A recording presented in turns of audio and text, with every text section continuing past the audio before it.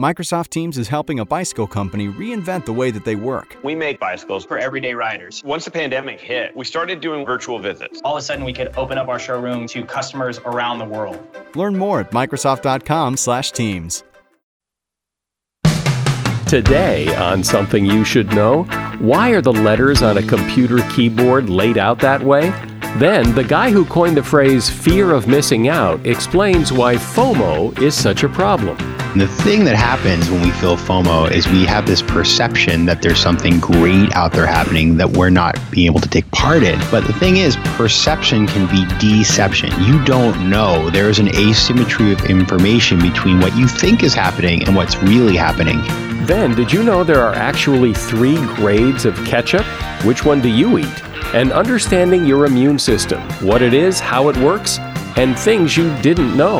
For example, those symptoms that you feel when you get a cold, the runny nose, feeling really lethargic, maybe a bit of a fever, that's actually your immune system causing all those symptoms. It's not the actual germ itself.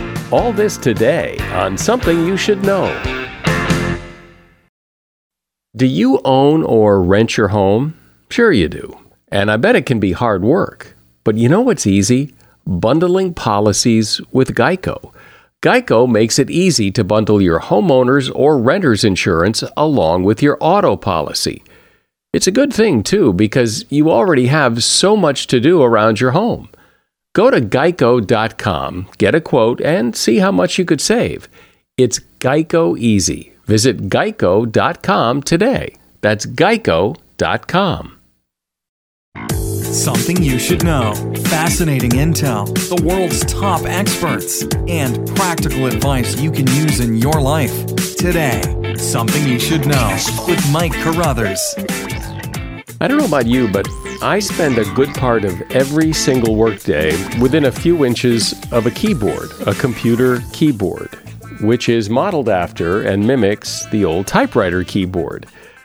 But interestingly, the very first typewriter keyboards were alphabetical. The problem was that when 2 letters commonly used together in a word were next to each other, the mechanism of the typewriter would jam as one letter went up to strike the paper and the other one came down.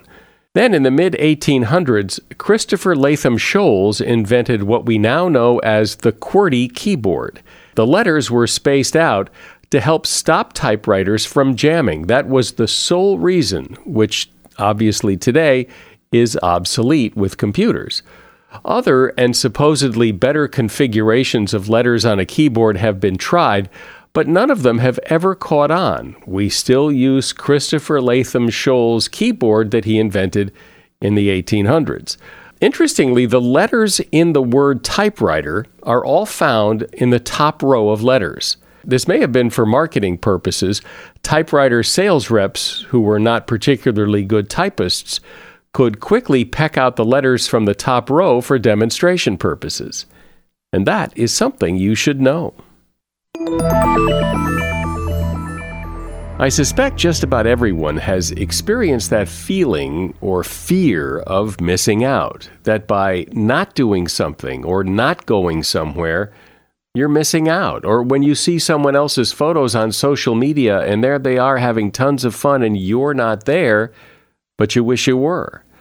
And I think there's more and more of this feeling, that fear of missing out. And when you think about it, it's not very helpful or useful. It just makes you feel bad. And in fact, what you are missing out on is probably nowhere near as wonderful as you are imagining it is.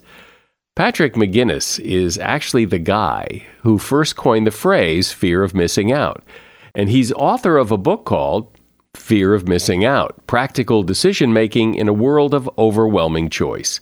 Hey, Patrick. Thanks for having me, Mike. So as I said, everybody has felt that fear of missing out. They know what it's like to experience it, but define it for me. What is it?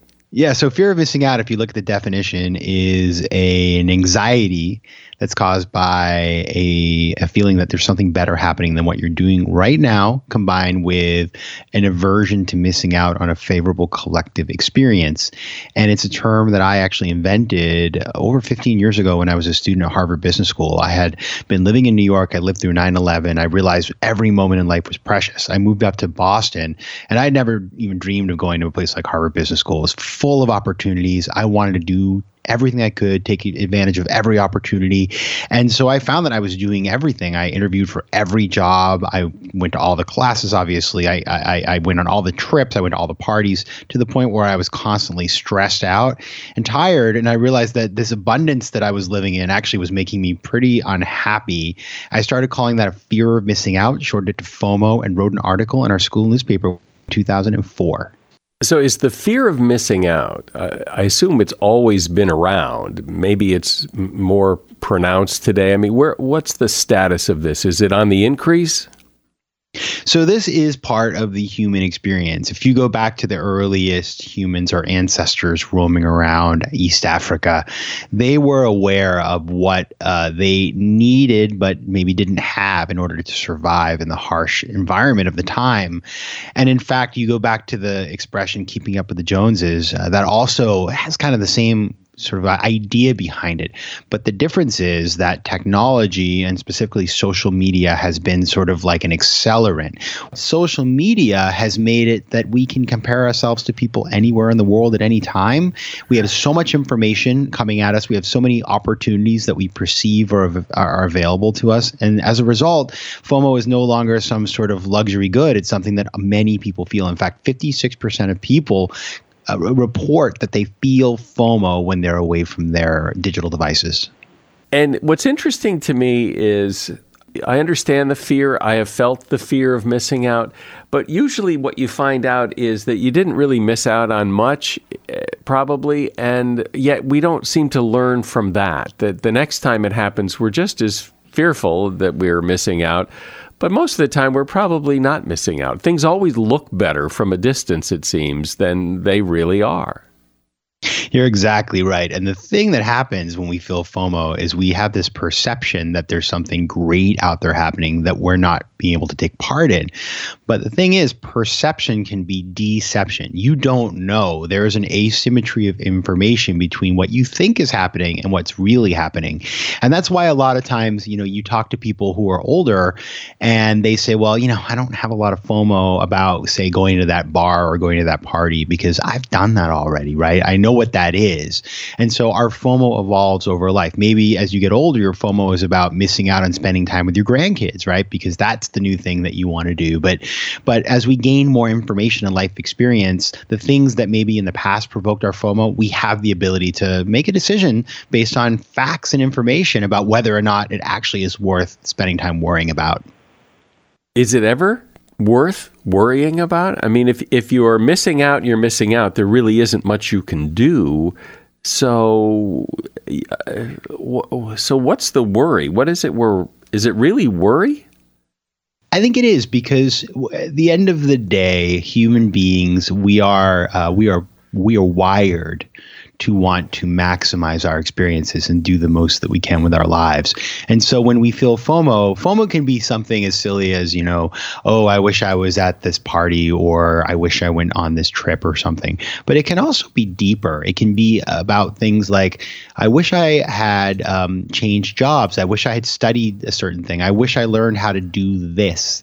And in fact, when we feel FOMO in those ways, I think it's actually a very beneficial emotion, because what we're learning is we're learning about things that we wish we could do and maybe we can in fact do, and we're getting that little tap on their shoulder to say, you know what, why don't you try that, and why don't you figure out if that makes sense, why don't you uncover whether or not perception is deception or perception lives up to reality, and if it does, then go out and do that thing. It's just, I guess now we have so many more things we might want to do because we can see glimpses of them.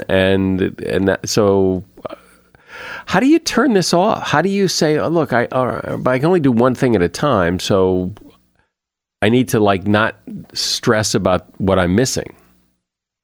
So there are two big things you need to manage when you want to deal with your FOMO. So FOMO, as we've talked about, is partially one of the things that causes it is this information overload. The fact that we're getting all these pings of information from social media or all the other media we consume. And so that's one thing you have to deal with. And the second thing you have to deal with is this perception issue of thinking something looks really great. And so for the first one, which is all the information we're taking, you have to limit the amount of information that you're consuming. So, for example, one great way to do that is to carefully monitor how much time you're spending online, take apps off your phone, quit social networks. You can't be on 15 social networks. It's damaging. Or when there are certain people who you're connected with that give you these feelings of FOMO that don't feel good, stop following them. I do that all the time. So that's one part of it. The other part is thinking about this perception issue. Is it as good as it looks?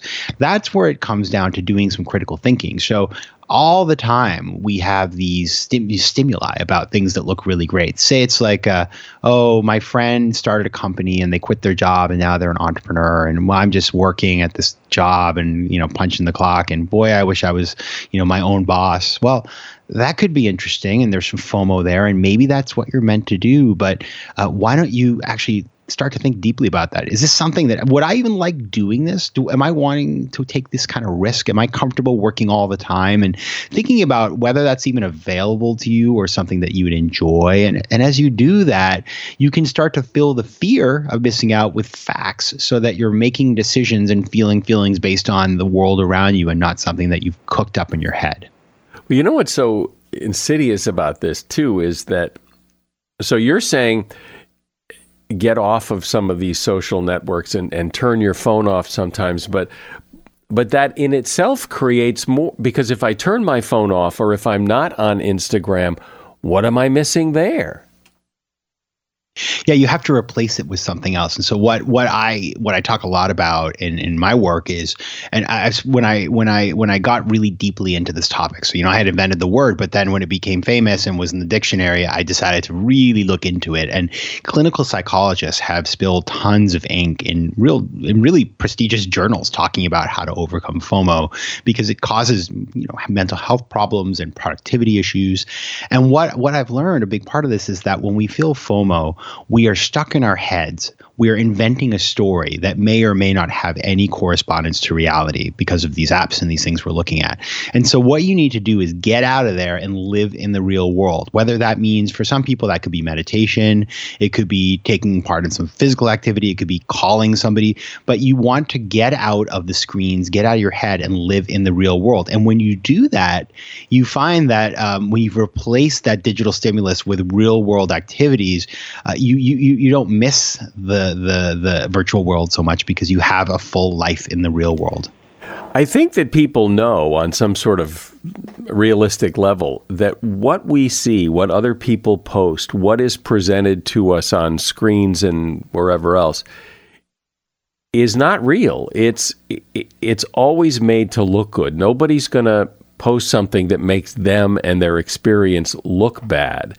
It doesn't mean it's real, but as soon as we see it, we go, "Oh my God, look at that! That is fabulous," and it might be fabulous, but it's probably not as fabulous as it looks. I live in New York City, and the amount of times that I see, it's not always, I don't want to pick on kids, but it's oftentimes teenagers or kind of 20-somethings that spend 30 minutes trying to get that perfect snap, right? And we see that with celebrities the same way. We see some celebrity whose life looks perfect, and then we find out that actually they're deeply depressed, or that they're in sort of in an addiction situation, end up in rehab. It's incredible. In fact, one of the things that I really love about the emblematic story of this phenomenon is there's a lake in Russia that is really beautiful, and it's become very popular with Instagram celebrities who like to go there, the influencer, and take pictures in front of it, and they're doing a yoga pose in front of this beautiful blue lake. It turns out that lake is actually toxic. If you go in the water, you might end up in the hospital. And so it is true that even though we know that, if we were at that lake, we'd probably want to take that same picture. And so I think it's important to recognize, put a name to this, recognize what's happening. And when you do that, you start to break down the cycle of just accepting it or being a part of it. And you actually try to get out of that mindset, because I think people are getting tired of all of this. And so it's important that we start kind of trying to reclaim reality. We're discussing the fear of missing out, FOMO, and we are talking with the guy who coined the phrase. His name is Patrick McGinnis, and he is author of the book, Fear of Missing Out, Practical Decision-Making in a World of Overwhelming Choice. So you own or rent your home, right? Sure you do. And I bet it can be hard work. You know what's easy? Bundling policies with Geico. Geico makes it easy to bundle your homeowner's or renter's insurance along with your auto policy. It's a good thing, too, because you already have so much to do around your home. Go to geico.com, get a quote, and see how much you could save. It's Geico Easy. Visit geico.com today. That's geico.com. A new year is a good time to discover new interests. And if you have kids, a KiwiCo subscription will help your child discover something new all year long. As a subscriber, you get these very cool crates delivered to you that contain fun and innovative science and art projects, and they have different ones for kids of different ages. We've been KiwiCo subscribers for quite a while now, and some of the projects that my son has created are a pinball machine, a safe, a hand pump, and the most recent one, he actually built the headphones I'm using right now in the studio. Encourage your child to be innovators and creative thinkers. They won't believe what they can build and accomplish with KiwiCo. As a parent, I know it's hard to find new creative ways to keep kids busy while stretching their imagination, especially now. KiwiCo does all the legwork for you. Get real high-quality engineering, science, and art projects for your kids. And don't be surprised if you join in to help, as I always do, because these projects are so much fun. KiwiCo is redefining learning with hands-on projects that build confidence, creativity, and critical thinking skills. There's something for every kid, or kid at heart, at KiwiCo. Get 30% off your first month plus free shipping on any crate line with code SOMETHING at kiwico.com. That's 30% off your first month at kiwico.com, promo code SOMETHING. So Patrick, you mentioned a few minutes ago that sometimes older people maybe don't fall for this as much. And I would imagine it's just like after a certain amount of times of realizing that you're really not missing out on all that much and that you really ought to look at your own life, that you kind of settle into that this starts to fade a little, doesn't it? So it changes, and as I interview people and talk to a lot of people who feel these feelings and studied it, what I've seen is that we feel FOMO a lot when we're younger, right? Because feeling FOMO is driven by the perception that you live in a choice-rich environment. In other words, that there's lots of things you could potentially do, and so you start hearing about these things and you feel the FOMO, and so that really kicks in when you're a kid, and your parents want to put you to bed, and you want to be at the dinner table with them when their friends are they're sort of having a dinner party or something. And then as you get more freedom and you hit your teens and your college years and your 20s, and you have all these choices and opportunities and you want to do everything. And so that's kind of the really big peak of FOMO. And then many people, they get, they sort of get in a stable career situation, they get in a stable home situation, they have kids, they're busy, they don't have the time or the energy or the resources to worry about what's out there for them. And you see FOMO decline. But what's quite interesting is that, and I remember I was, my editor, in fact, this is her big comment to me was, my mother has more FOMO than anybody else I know, because her mom is retired. She has lots of time on her hands that she hadn't had 10 years ago. She's got, she's got grandkids now. And so this is a new stimulus. And she also realizes, she's not going to be around for the next 75 years. There is some point where, she's, her life is going to end. And therefore, she has opportunities and limited time to take advantage of them. So she has a FOMO like she, hadn't had for many years that came back with a vengeance towards her later years. Do you find that understanding this, being aware of what's going on, listening to you talk, helps to turn down the volume on this? It does, although I will say, listen, I'm the guy who came up with the term. So if anybody should know about it, it's me. And it's been interesting in this time of the global pandemic, of course. We've all been stuck in our houses, so there was nothing to miss out on, right? And then now I live in New York City. We're kind of back open again. And I had a couple weeks ago, I was invited to 4 things in one evening, and I felt this FOMO. And how can I do all of this? And what I was able to do was to think deeply and carefully and kind of sort of in a thoughtful way about like, okay, what do I really want out of tonight? What do I want out of this experience? What's important to me? How can I make sure that I'm not just running around with my head cut off? And so I think you will always have the feelings because this is something that is just in our DNA. But when you know that it exists and you have the tools to deal with it, you can then come up with a strategy to take back control and actually spend your time in a way that's truly going to make you happy rather than just giving into your emotions out of fear that somehow you're going to miss something. This reminds me, it's a kind of maybe a strange analogy, but this reminds me of like when you're in the supermarket and it's time to check out and you're always worried you're going to pick the slowest line and inevitably you do. And then you worry about why couldn't I be in that other line? Rather than say, okay, the other line's moving faster, but that's okay. And that's kind of what this is making a choice, sticking with it, and not being upset that you didn't make another choice. Definitely. And part of that, and I love that example because it also reminds me of sort of when you're in the highway in traffic and you're like, which lane should I be in? And I used to be the guy who'd switch lanes all the time. And then at some point I thought to myself, like, what is the point of all of this? And part of what helps us to overcome that is a sense of gratitude. If we are grateful for the fact that, maybe I'm a second slider, but if we're grateful the time we have, we're grateful the fact that, I'm at the supermarket and I'm able to buy all this great food and I'm going to do something great with it. Those 3 seconds, if you can just use that time to be appreciative of what you have, you will not be focusing on what you don't have. So it makes a big difference. Yeah. Well, I remember hearing somebody say, and this has stuck with me for a long time, that it's not so much the decision that you make, like when you're faced with 4 parties to go to and you have to pick one and then you worry you pick the wrong one. It's not whether you make the right or wrong decision. It's making a decision and committing to it and not looking back and wondering. Just pick one, move on, and it just makes life easier. That's the missing out part. And one of the things that I recommend people do, for example, a lot of times when we feel FOMO, it's around things that don't matter. So you could spend valuable part of your day worrying about, I'm, choosing between the donuts. Well, if I get this one, I can't have that one.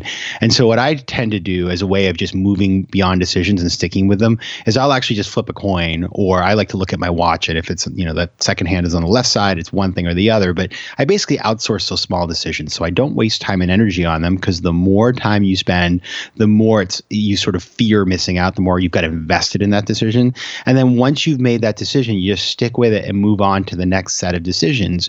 Because what people forget when they're going through these feelings of FOMO is that while you're spending all of this time on this one decision, you're not allowing yourself to move on to the next set of decisions and the next set of decisions. And so living decisively for me is sort of like, it's like when you think of swimming, are you swimming upstream or downstream? Well, when you're swimming downstream, you just keep moving ahead and you have new opportunities in front of you. If you're swimming upstream, you're constantly battling. And that's exactly what it's like to live with FOMO and indecision. Yeah, what you just said, think about it. If you're wasting time or, spending time figuring out which donut to pick, what are you not doing because you're spending time doing that?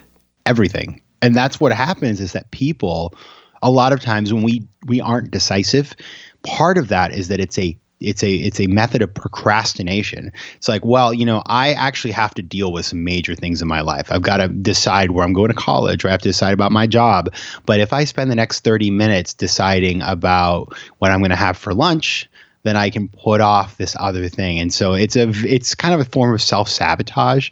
And I think we as I say this, I hope you're thinking about everybody who's listening about how you do that, because it's kind of like with emails. Like, I'm happy to answer all the stupid emails, but I accumulate the ones that are really important. And so, you get to the end of the day and you answered 55 emails except for the 3 that really matter. You're doing the same thing when you waste all your time on small decisions and then don't deal with the big ones. Not to beat the analogy drum too loud here, but it also reminds me of the person you go out to dinner with and it's their time to order, and oh my God, well, I kind of feel like chicken, but how is the steak prepared? Oh, pick something. Just pick something. It isn't going to matter, but people, like you say, they're so indecisive because if they get the chicken, they're going to miss out on the steak. And what if the steak's really good? But none of this means anything. Completely. It's those small things. And what you end up doing, you do 2 things, really. Number 1 is you alienate the people around you, because it's super annoying for everybody else to have to deal with your hemming and hawing. But number 2 is you're sending a message out to the world. And this is, it's one thing if you're at dinner, but this I'm really thinking about more when it comes to things that are, in the work setting or in the family setting, is when you're indecisive all the time, you undermine your credibility in front of other people, and other people won't come to you when they need a decision made, right? They just assume that you're going to be unable to commit to something. And that's a huge issue. Yeah, well, think about it. I mean, if you think about the people that you see that are indecisive like that, they are annoying, and you don't look at them as favorably versus the person that just says, I'll have the steak medium rare and move on. And just, I like that guy. He knows what he wants, he gets what he wants, and good for him. Yeah, and think about any leader that you respect, right? I mean, everybody has people, they're historical figures, whether it's a Martin Luther King or a Gandhi or Franklin Delano Roosevelt or whatever. The one thing you're not going to say about those people is, well, Rosa Parks, she was indecisive, right? Of course not, because leaders are decisive people.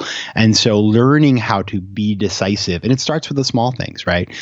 Starting with those small things and mastering that and helping your kids to do that or your family members, that builds up in the fact that you've built the muscles to make decisions when it really counts.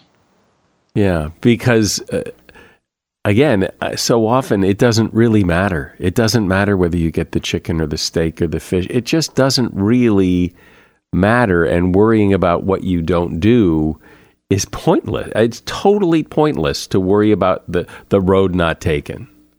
And here's how I test that, right? So you and I can agree, Mike, that, okay, it doesn't matter, but some other person may not be able to get on board with us on that. And so when you're facing a decision like that, the tool that I like to use is to think about, will I even remember having made this decision in a week?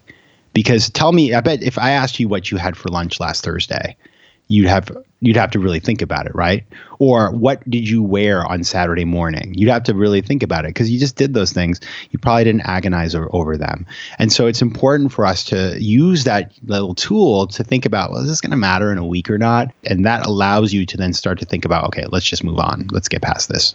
As I think about this, we're bombarded, and always have been, by messages that are based in fear of missing out. If you don't see this latest movie, you'll miss out. If you don't buy this detergent, your clothes won't be clean and you'll miss out. And if you don't shop at this sale, you'll miss out. That we're constantly worried about missing out, and we've been conditioned to worry about what's missing out. And it's interesting to finally put a name to it and discuss what it really is. Patrick McGinnis has been my guest. He's author of the book, Fear of Missing Out, Practical Decision-Making in a World of Overwhelming Choice. And there's a link to his book in the show notes. Thanks, Patrick. Brilliant. Well, thank you so much. Really enjoyed chatting with you. You've likely heard me mention and recommend the Jordan Harbinger Show podcast before. And the reason I mention it is, well, yes, Jordan advertises his show here. And he does that for strategic reasons. You see, people who like this podcast are bound to like his podcast. He and I have a similar philosophy. In fact, I just spoke with him on the phone yesterday to compare some notes.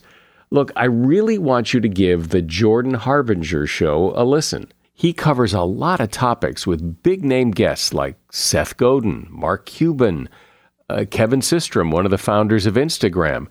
And Jordan's done really interesting episodes where he talks about his visits to North Korea, as well as how a professional art forger somehow made millions of dollars being chased by the feds and the mafia.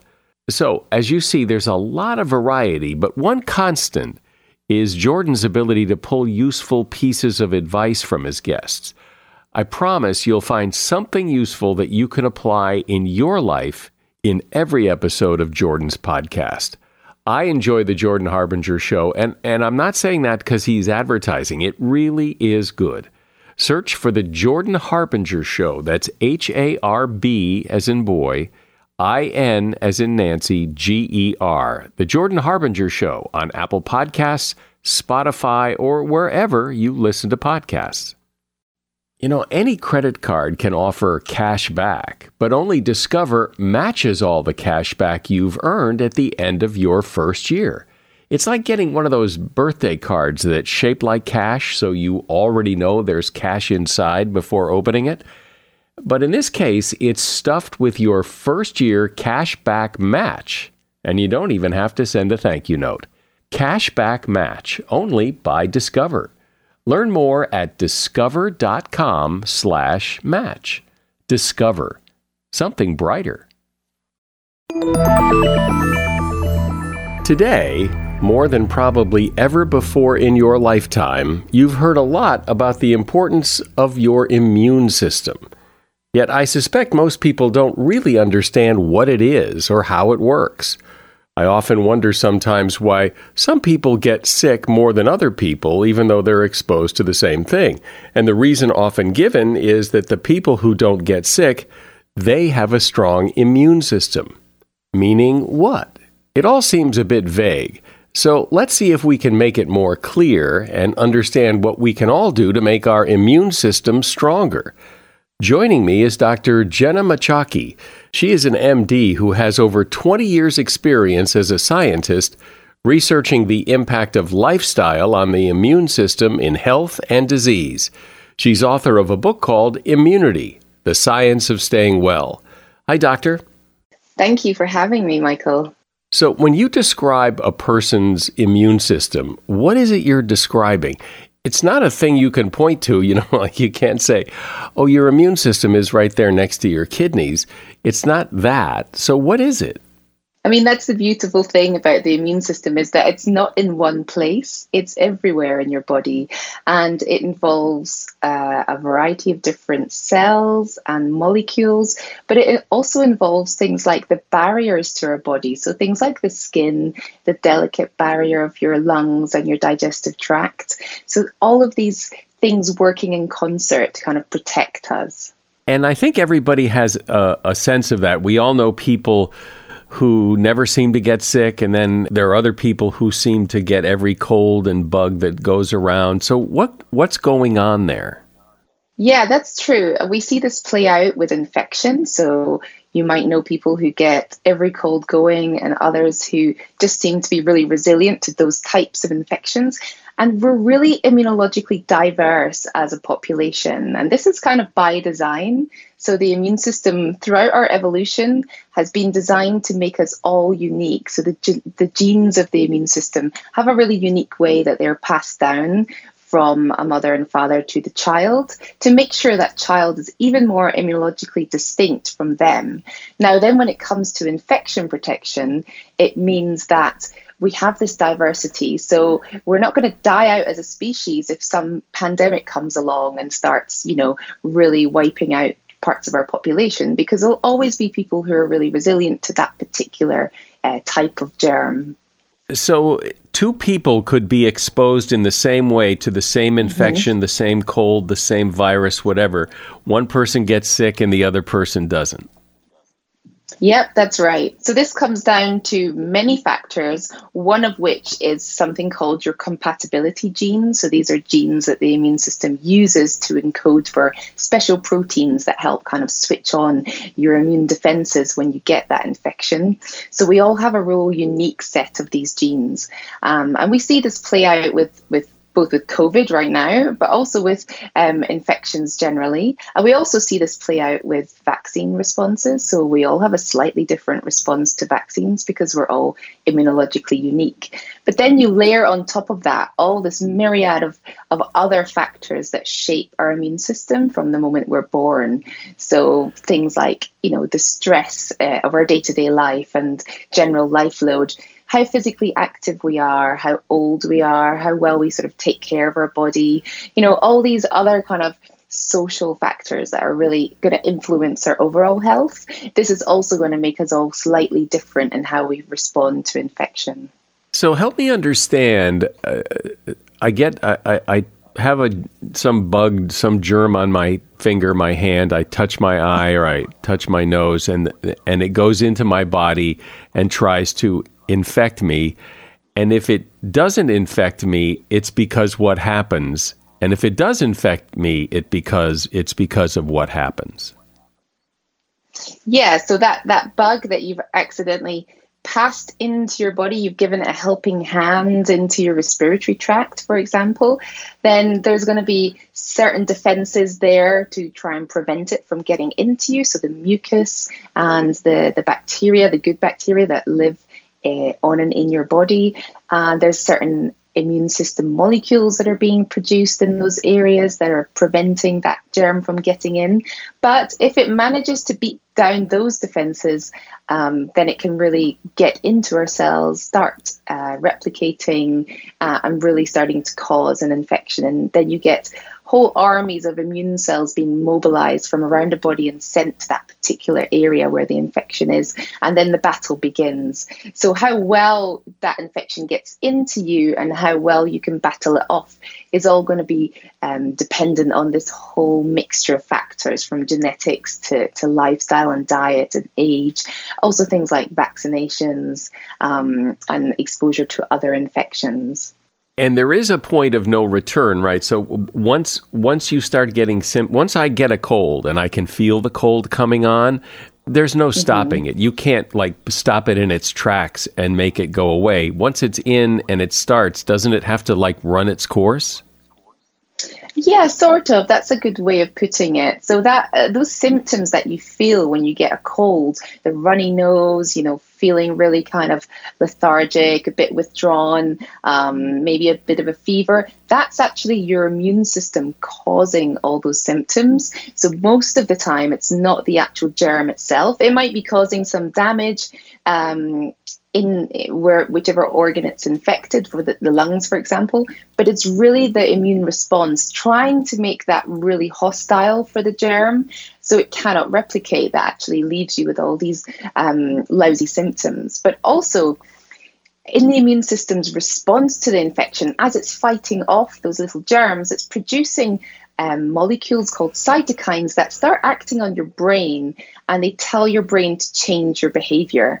Because the only way that you're really going to get well in the quickest way possible is if you kind of triage all resources into infection fighting. So you're going to maybe want to just lounge on the sofa instead of going to work.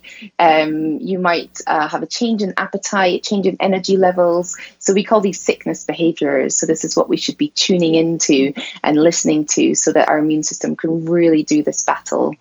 And then, all being well, you clear the infection and the immune system kind of tidies up all the damage and everything resolves, and going back to the status quo. I want to ask you about vaccines, because every year, for example, we have a flu vaccine and they develop it in advance, and sometimes the vaccine isn't exactly for the flu strain that we got. Still, people say you should still get it because it can help, even though it's not the exact vaccine for this exact flu. Is that true? In some respects, yes, because there might be some little molecular patterns on that flu shot that helps your immune system to recognize the strains of flu that are going around, even if they're not an exact match. So it still is worthwhile having. And also your immunity to influenza decreases over time. So what we find is different infections induce different amounts of immunological memory, we call it. So this is kind of a recall response that your body says, oh, I've seen this infection before, so I've got cells already prepared to fight it, so it's much quicker to get rid of it. But for some infections like influenza, this memory response disappears a lot quicker, so it can be helpful to have that boost with the vaccine every year. So we also hear that food plays in a, you have to eat well, you have to sleep a lot, you live a healthy lifestyle. It's good for your immune system.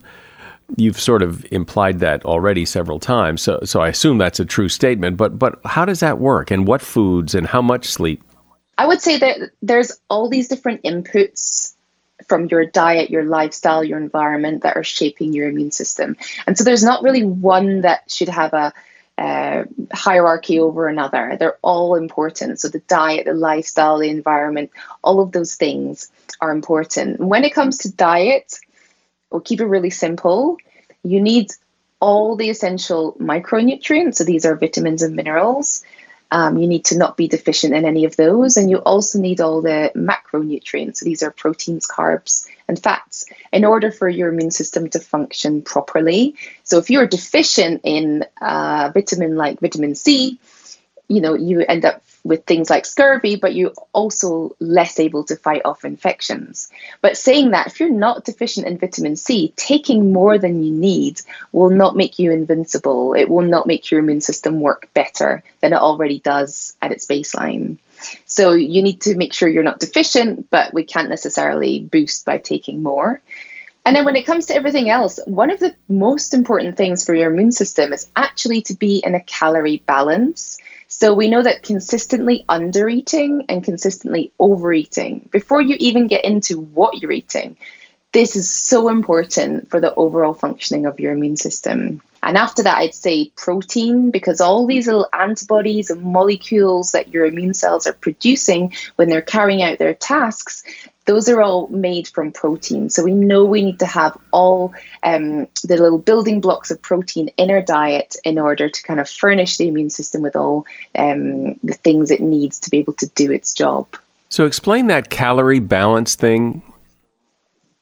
Yeah, so if you're in a calorie deficit, so you're under eating, you're just not eating enough calories. It doesn't matter if you're eating every superfood under the sun, but you're not fueling your body properly to meet the demands of your lifestyle and exercise and whatever, then this can actually be a bit of a stress on the body, and it can mean that your immune system's not really able to work as well. So you might end up picking up more infections, more colds, those kind of routine infections that we see throughout the year, but a higher frequency of them.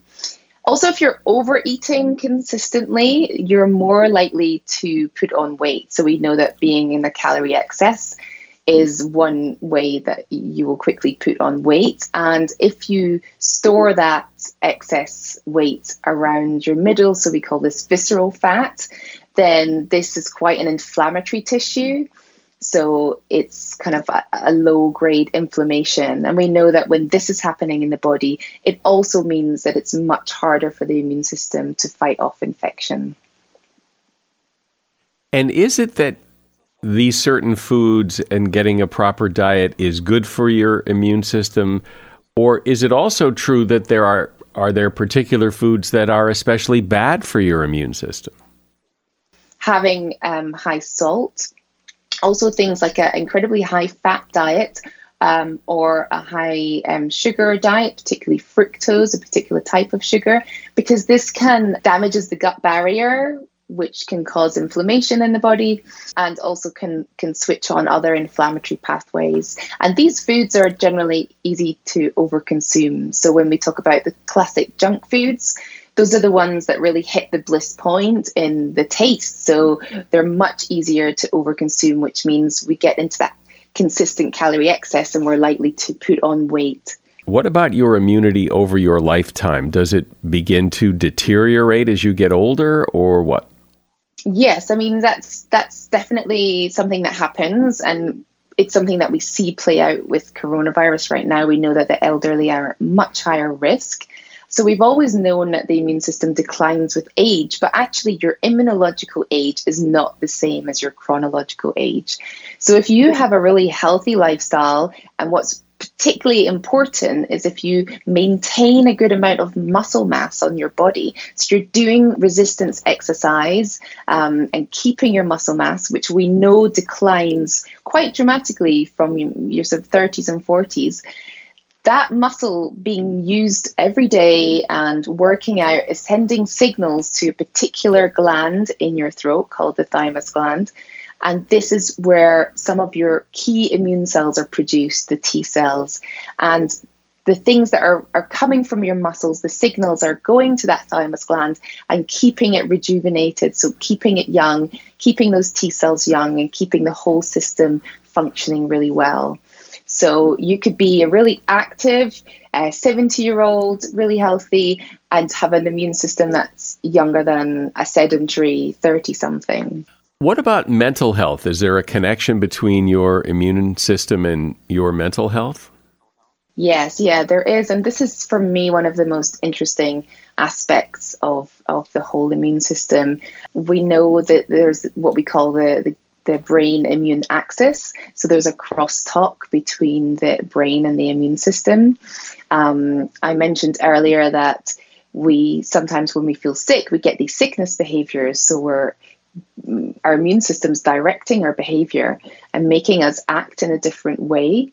And it just shows you the power of these communication molecules that your immune system is producing and how they're able to, shape various processes of our behavior. And we also know that having any kind of low-grade inflammation, so this is the bad inflammation that we don't want, from a poor diet and a lifestyle, is linked to things like depression and mental ill health and various other kind of diseases of the brain. So we're really starting to see that this connection is there. It's like your physical health is, affecting your mental health, and it's something that was previously quite separate when in the medical profession. I've heard, I think most people have heard this idea that in our society today, in many ways, things are too clean, that kids need to go play in the dirt, that you have to put the immunity to work. And if you live in a very clean environment and there's nothing for the immune system to fight, it starts to do weird things.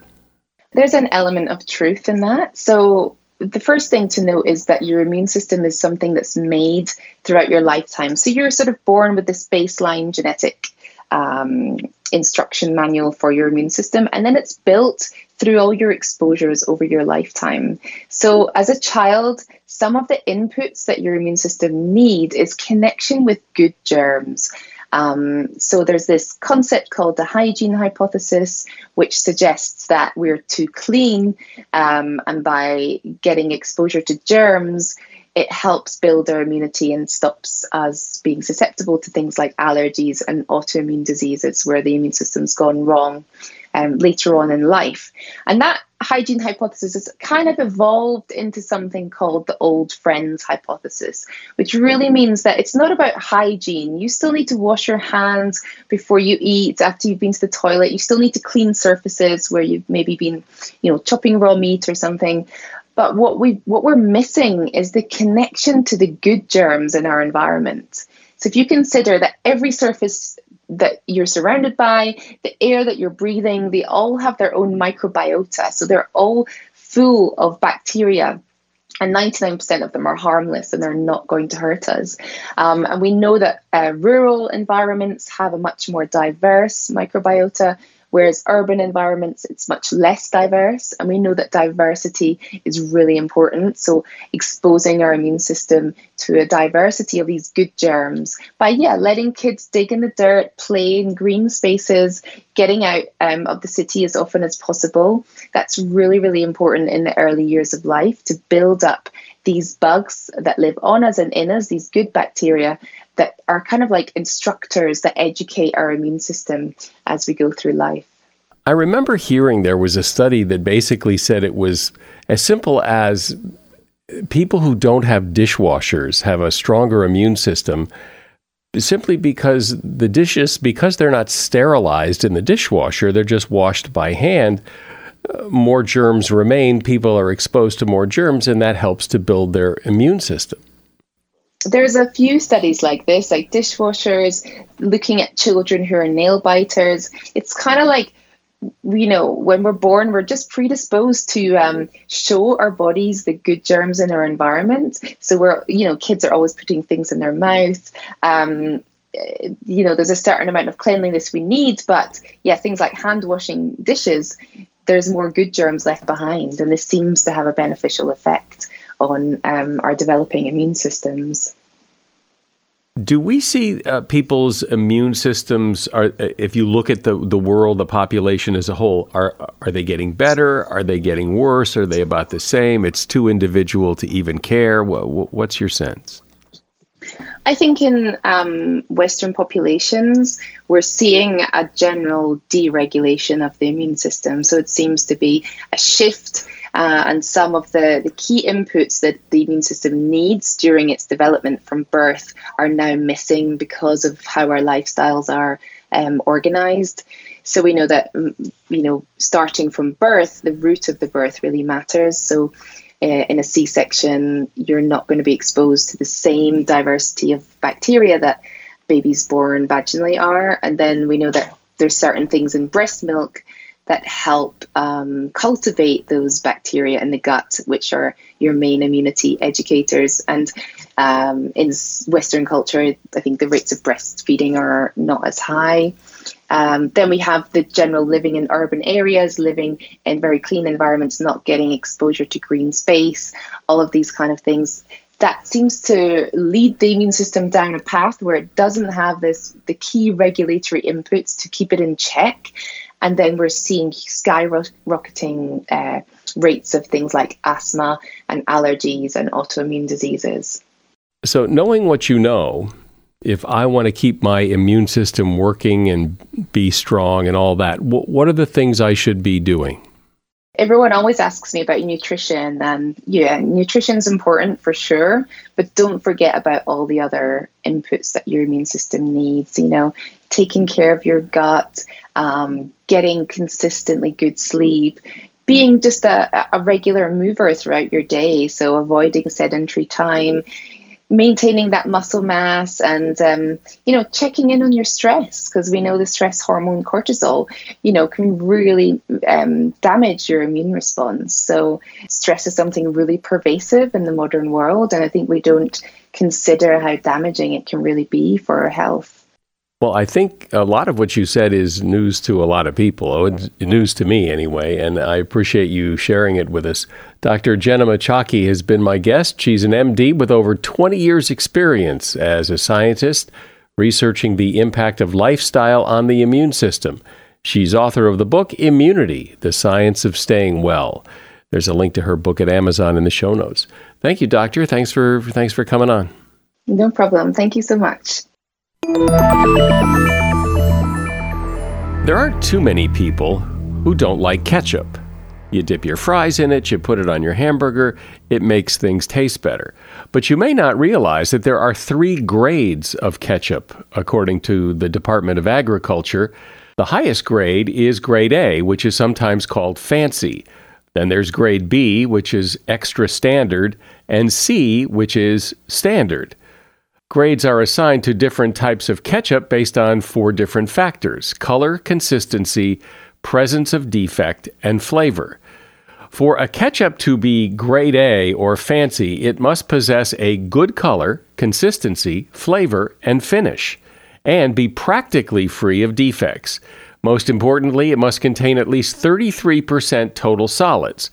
In other words, grade A ketchup is less likely to slide off your burger than grade B or C, which can legally contain more additives and more liquid. Heinz ketchup, for example, meets the USDA standard for grade A or fancy ketchup, and they are the ketchup supplier for major chains like Burger King, Sonic, Applebee's, Arby's, and Chick-fil-A. None of those stores brand their ketchup as fancy or grade A, but they are. McDonald's makes their own ketchup. It also meets the standard for fancy, and there is no significant nutritional difference between the different grades of ketchup. And that is something you should know. Drop me a line anytime. I love getting emails, and I respond to pretty much all of them. You can reach me at mike@somethingyoushouldknow.net. I'm Mike Carruthers. Thanks for listening today to Something You Should Know.